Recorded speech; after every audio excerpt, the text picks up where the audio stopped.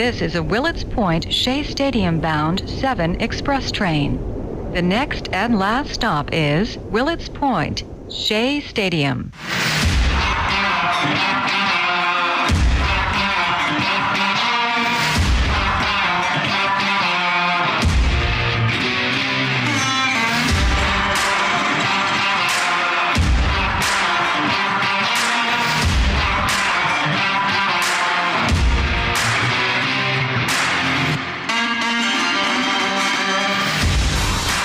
Oh, yes, it is the Subway to Shea podcast. Anthony Rivera here with you, talking about all the news and happenings surrounding that team from Queens, the New York Mets. Episode 89 is here from the Subway to Shea studios in my office. First off the bat, want to give a huge thanks to Al Cintrone, who co-hosted with me on the breaking down of the beginning of the Mets hot stove season. That was last episode. You can check that out wherever you subscribe to your podcast. A lot of great interaction came from that, and we will be doing it again at some point. Quick note on Subway to Shea status on Twitter, because I know there's a lot of talk about what's been going on in Twitter and people leaving Twitter and whatnot, but we're not going anywhere. But if something does happen, if by chance Twitter does fall apart, you can follow me on Instagram and TikTok at Subway to Shea. Same handle.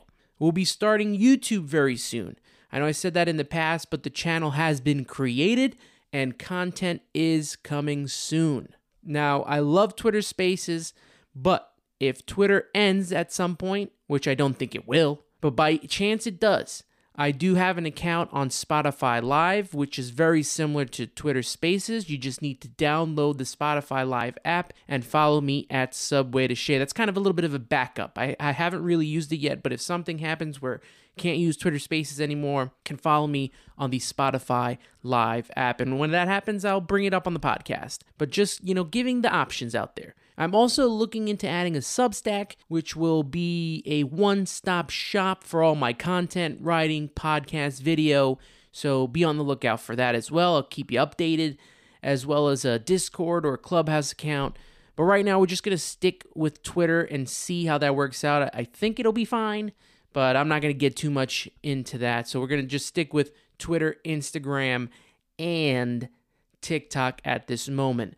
Let me know your thoughts on this and which of these you like using so I can get in on the fun and interact with you all. That's what's most important. I love doing this podcast, and most importantly, I love interacting with you all on Twitter and Twitter Spaces. Love doing those live shows. So let me know what you guys are interested in and what apps you're using. That would be a huge help to me. And with that said, let's get into the show. And we're starting off with what happened earlier last week, because I haven't been on since then. But Buck Showalter named Manager of the Year, the first Mets manager to win the award. And you think of the Mets managers who have won and who have come down the little 7 train to Queens and that little stop at either Shea Stadium or Citi Field, and you think, Gil Hodges, right? He could never have won because the award didn't come out, right? The Manager of the Year award didn't come out until 1983. So now you go to the next, Davey Johnson, who finished second in 1986 to Hal Lanier of the Houston Astros. They faced each other off in the NLCS, with the Mets winning and the Mets winning the World Series. You look even further to kind of when I started watching baseball, and Bobby Valentine, who was a guest on the show. He finished 5th in 1999 to Jack McKeon of the Cincinnati Reds, and they faced each other in the wild card game. Interesting note, Buck finished 4th that year, and he had the second best record of the top 5 managers. Crazy to think that he'd finished 4th. Bobby Valentine finished 4th in 2000 to Dusty Baker, who won it with the San Francisco Giants. This one is a little interesting for me. Willie Randolph finished 2nd in 2006, where Joe Girardi won with the Florida Marlins. And it's weird because Florida had a 78-84 record compared to the Mets, who had a 97-65 record. So it's a little surprising to me that he would get that honor. I have to go back and look to see why they voted for Girardi at that time, because I don't really recall why he would get that, honor, having not such a great season at all. Didn't even finish at 500. And then you go to Terry Collins, who finished third in 2015, Joe Maddon, who won it with Chicago. They won the division. Next year, they win the World Series. And, you look at all these guys and all these feats and compare that to what we've seen from Buck Showalter. This is the fourth time Buck Showalter has won Manager of the Year award in his career. He won it with the Yankees in 1994. He won it with the Rangers in 2004. He won it with the Orioles in 2014. And then he won it with the Mets in 2022. How crazy would it have been if he would have won it in 2024? Every 10 years, Buck Showalter would have won an award. But 4 times winning Manager of the Year, it's such a feat. I don't know, though, if that will get him into Cooperstown because he hasn't won a world championship yet. And you look at the other managers who are Hall of Fame managers, Bobby Cox and Tony La Russa are, the other two who have won it 4 times. Buck Showalter beat out Brian Snitker of the Braves and Dave Roberts of the Dodgers. And, it's interesting because a lot of Braves fans have been complaining, and some of the Braves media that I saw on Twitter were complaining when Buck Showalter won the award. I don't know if Dodgers fans were doing it, really. The Dodgers were such a big letdown, considering the record that they had, being the best team in baseball all year, losing in the division round. And then you look at the Braves, who came from 10 games down to overtake the Mets. But it's not like the Mets completely fell apart. Every so often, they would inch closer and inch closer, while the Mets were also winning as well. They just did a better job of winning when the Mets were losing. But they caught them in the last weekend of the season. They overtook the Mets. They finished with the same record, but they won the series, and that helped them win the division. Now, if the playoffs were included, I would think that Rob Thompson would have been the Manager of the Year because of what he did with the Phillies and getting them to the World Series. But you look at why Buck Showalter won. This past season, going 101-61, second best record in the Mets regular season history, right behind that 1986 season, when I think the Mets won 108 games.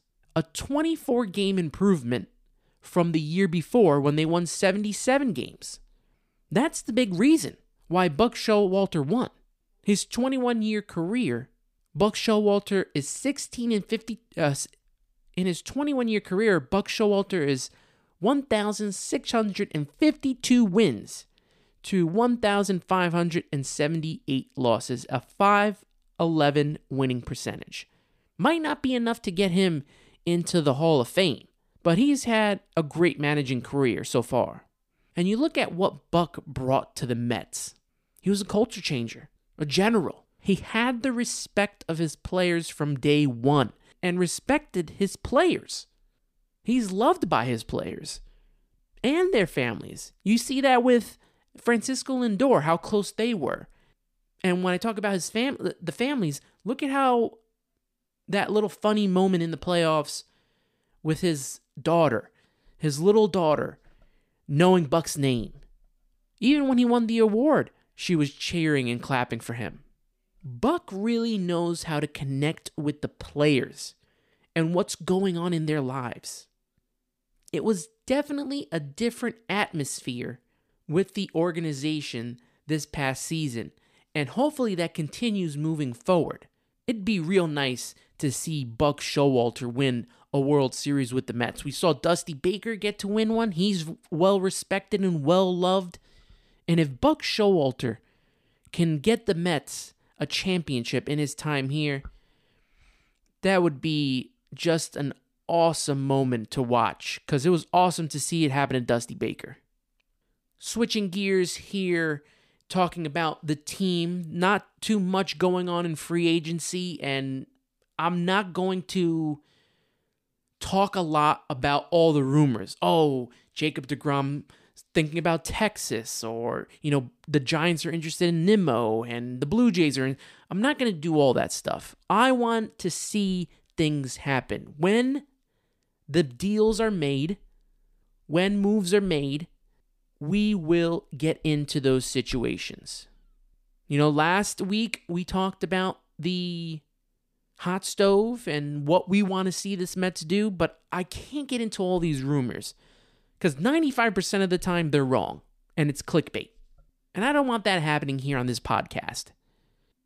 But there's not been a lot of action when it comes to free agency in the New York Mets or any team whatsoever. It's not like the NBA free agency or NHL free agency or the NFL free agency, where as soon as it hits, you get all these signings and they're pretty much done within like 2 or 3 days.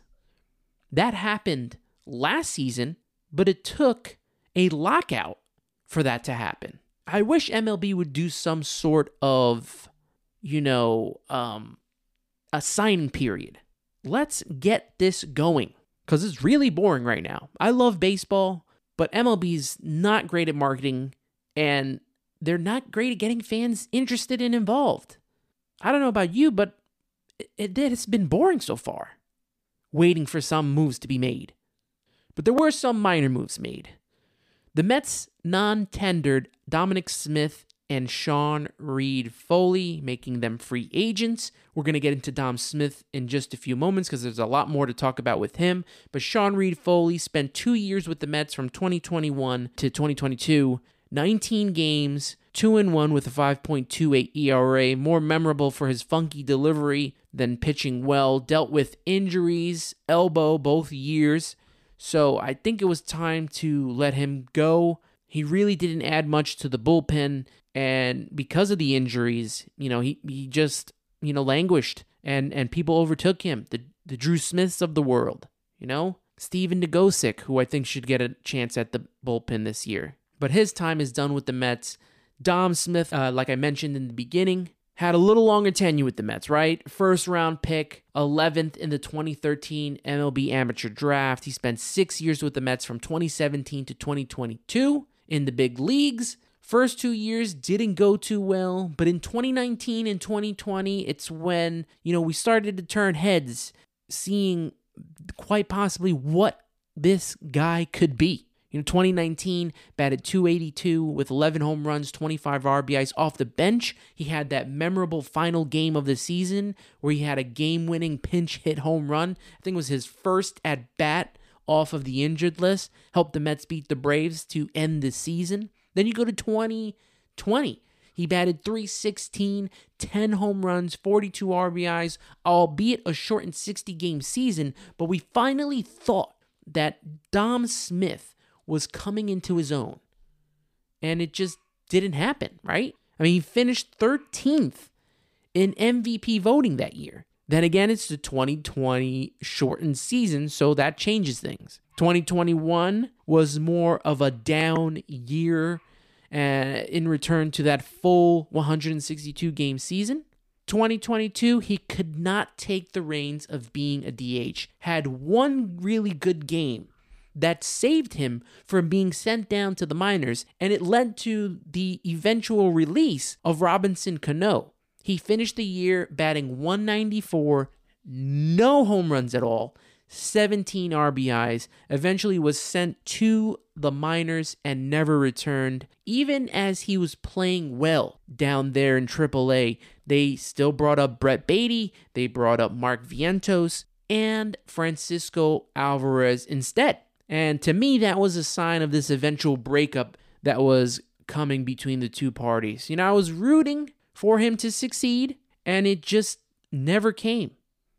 It never came.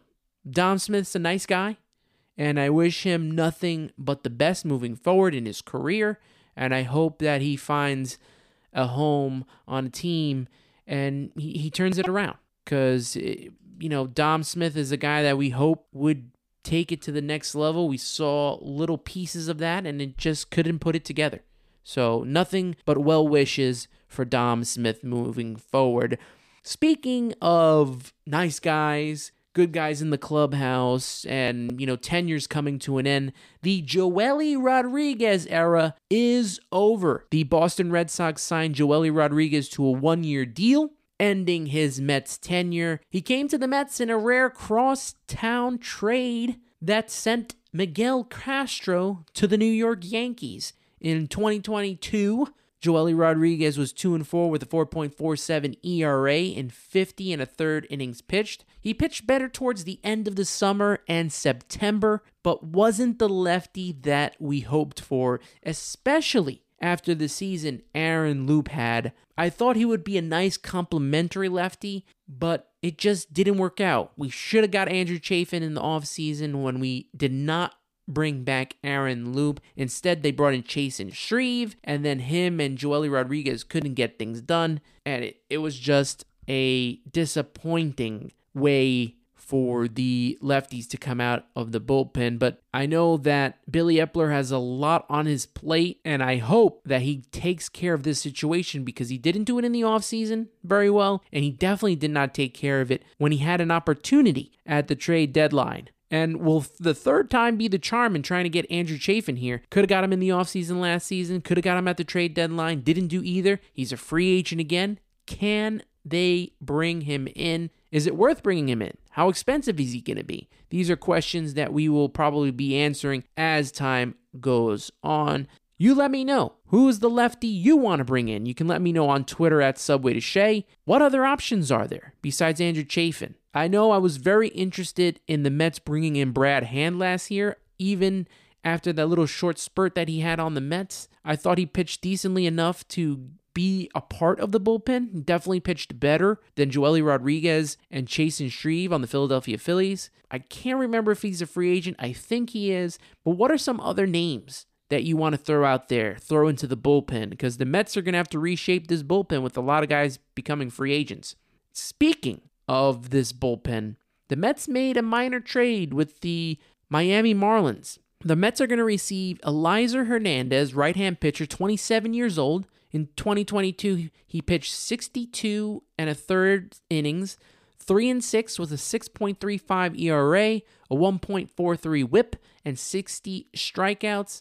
In his career, he's 10-21 with a 5.04 ERA, 277 strikeouts. Anthony DeComo of MLB.com say they may be replacing Trevor Williams as a long man spot starter with Eliezer Hernandez. I'm not a fan of hearing that. I thought Trevor Williams did a great job. I thought he should have been re-signed. You need a good long man, and the Mets didn't have one since Darren Oliver in 2006. So I hope they know what they're doing. I hope there is a chance that Trevor Williams comes back because you can never have enough depth, right?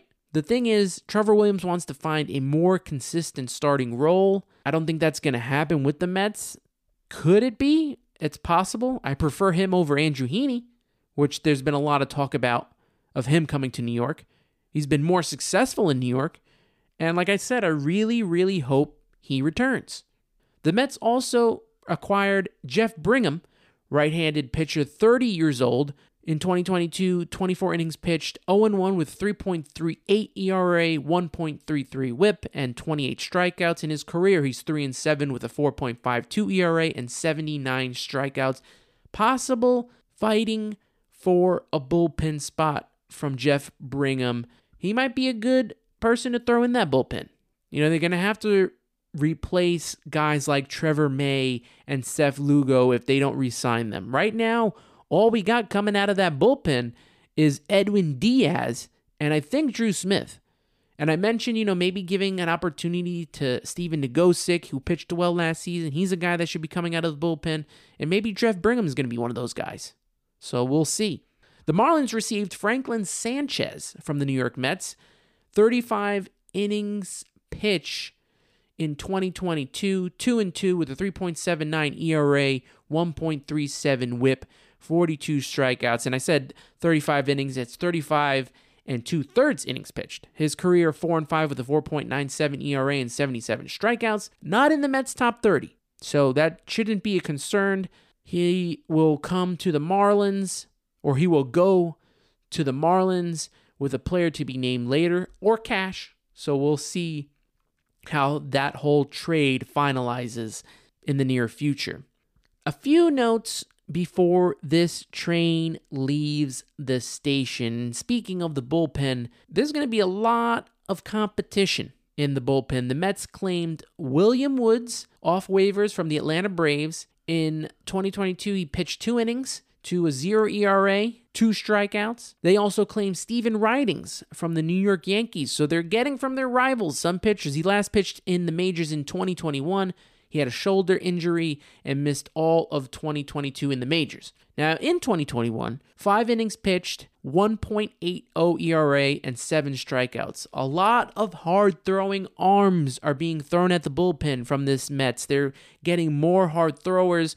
The thing is, this bullpen is always changing and ever evolving unless your name is Edwin Diaz. And it's okay to get good hard throwers, but can they throw strikes? The big struggle with the Mets bullpen last year was there was a lot of walks, and they need to reduce the walks. They need to bring in pitchers that are going to throw less walks, throw more strikes. It's always good to get a strikeout, but if you walk the next couple batters and set up a hit, then you're giving up runs. And that's some things that the Mets should try their best to shy away from.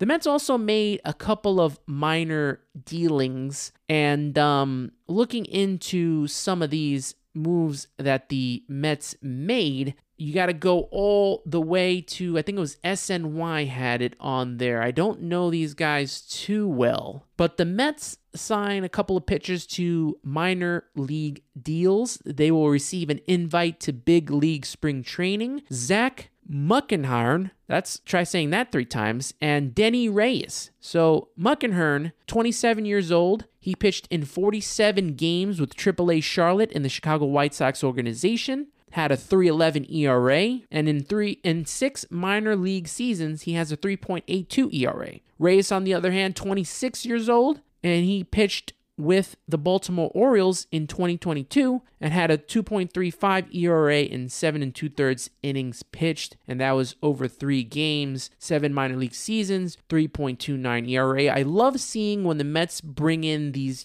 pitchers, not big name, no name pitchers, but they bring pitchers in for the bullpen and to, with spring training invites, but they don't have ERAs over 4 and 5. That's what we got to see more of. And that shows you that now this organization is starting to know what it's doing. Will these guys make the bullpen? I don't know. It's possible that we might see them. But a big thanks to Danny Abriano of SNY.com who posted this article. So I basically was just reading what he had wrote here, almost verbatim, not full verbatim, but it's Danny Abriano. I want to give him the credit since he wrote as senior editorial producer at SNY.com for the New York Mets. Now, on a somber note, Dave Hillman passed away at 95. He's the oldest living New York Met, pitched in 13 games for the 1962 Mets in their inaugural season. In 15 2/3 innings pitched, he pitched to a 6.32 ERA.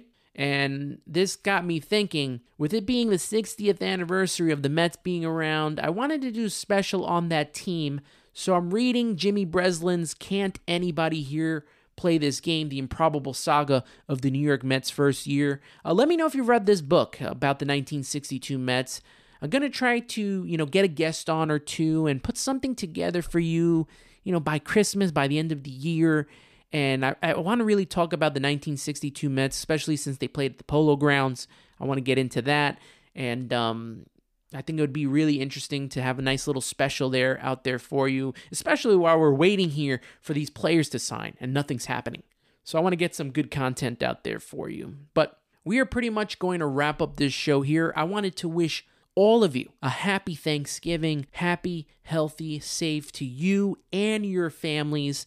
Enjoy your Thanksgiving, and if you're cooking food, I'm hoping that you're listening to the Subway to Shea podcast. If you're doing so, you can listen to this episode. You can listen to previous episodes. I got a couple of good ones with Bobby Valentine. Those are pretty, good to listen to at any time about his book. I got Cleon Jones on his book. I have the director of the 30 for 30 Once Upon a Time in Queens, Nick Davis. That was a good episode. So while you're cooking, while you're getting food ready for your family and probably getting ready for football, you got to listen to the Subway to Shea podcast. And you can listen to the show on Anchor.fm, Apple Podcasts, Spotify, Google Podcasts, and Pocket Casts. Make sure to turn on those notifications to never miss an episode of Subway to Shea. Like I said before, follow the show on Twitter, Instagram, and TikTok at Subway to Shea. Very easy to find. If you're a new listener to this podcast, I can't welcome you enough. Welcome. Thanks for joining us, and I hope you consider subscribing on any of the platforms I mentioned.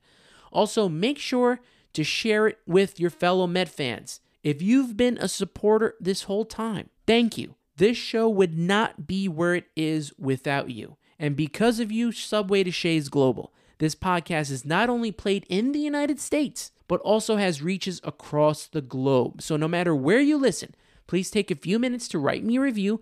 Let me know what you think of the show, what you like, what you don't like. I want to make this show better each and every week, and by going on Apple Podcasts, rating the show from 1 to 5 stars, hopefully it's 5 stars, and leaving comments in the reviews section can help me to help make this show better. And you can also rate the show on Spotify. That's an option as well. They don't have a comment section, but you can rate the show from 1 to 5 stars. Don't forget to follow my work for Rising Apple. Rising Apple is a New York Mets site on the Fan-Sided Network. You can read my articles by going to risingapple.com or checking out the links in the description of this week's podcast episode. Make sure to follow Rising Apple on Twitter at Rising Apple Blog and the Fan-Sided Network at Fan-Sided. Thank you everyone for tuning in. I appreciate you all so very much. And that will do it for this week's podcast. Don't forget to listen, subscribe, share, and review. For Anthony Rivera, you've been listening to Subway to Shea. Always remember, let's go Mets. And happy Thanksgiving, everyone.